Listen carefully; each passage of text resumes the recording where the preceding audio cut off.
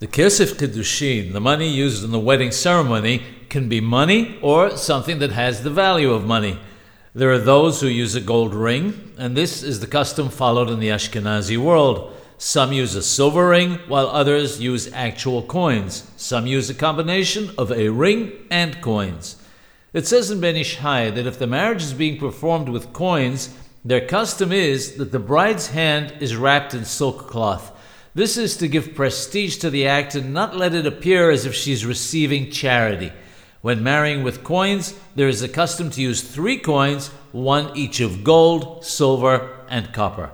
The Holy Ben Ish Hai writes that the choicest way of performing a wedding ceremony is with a ring made of silver, and brings Kabbalistic reasons for this. Silver, of course, also represents loving kindness. He adds that the custom is to engrave the letter He on the ring. In fact, this custom was quite prevalent in the Sephardi world and is good to do as it brings protection.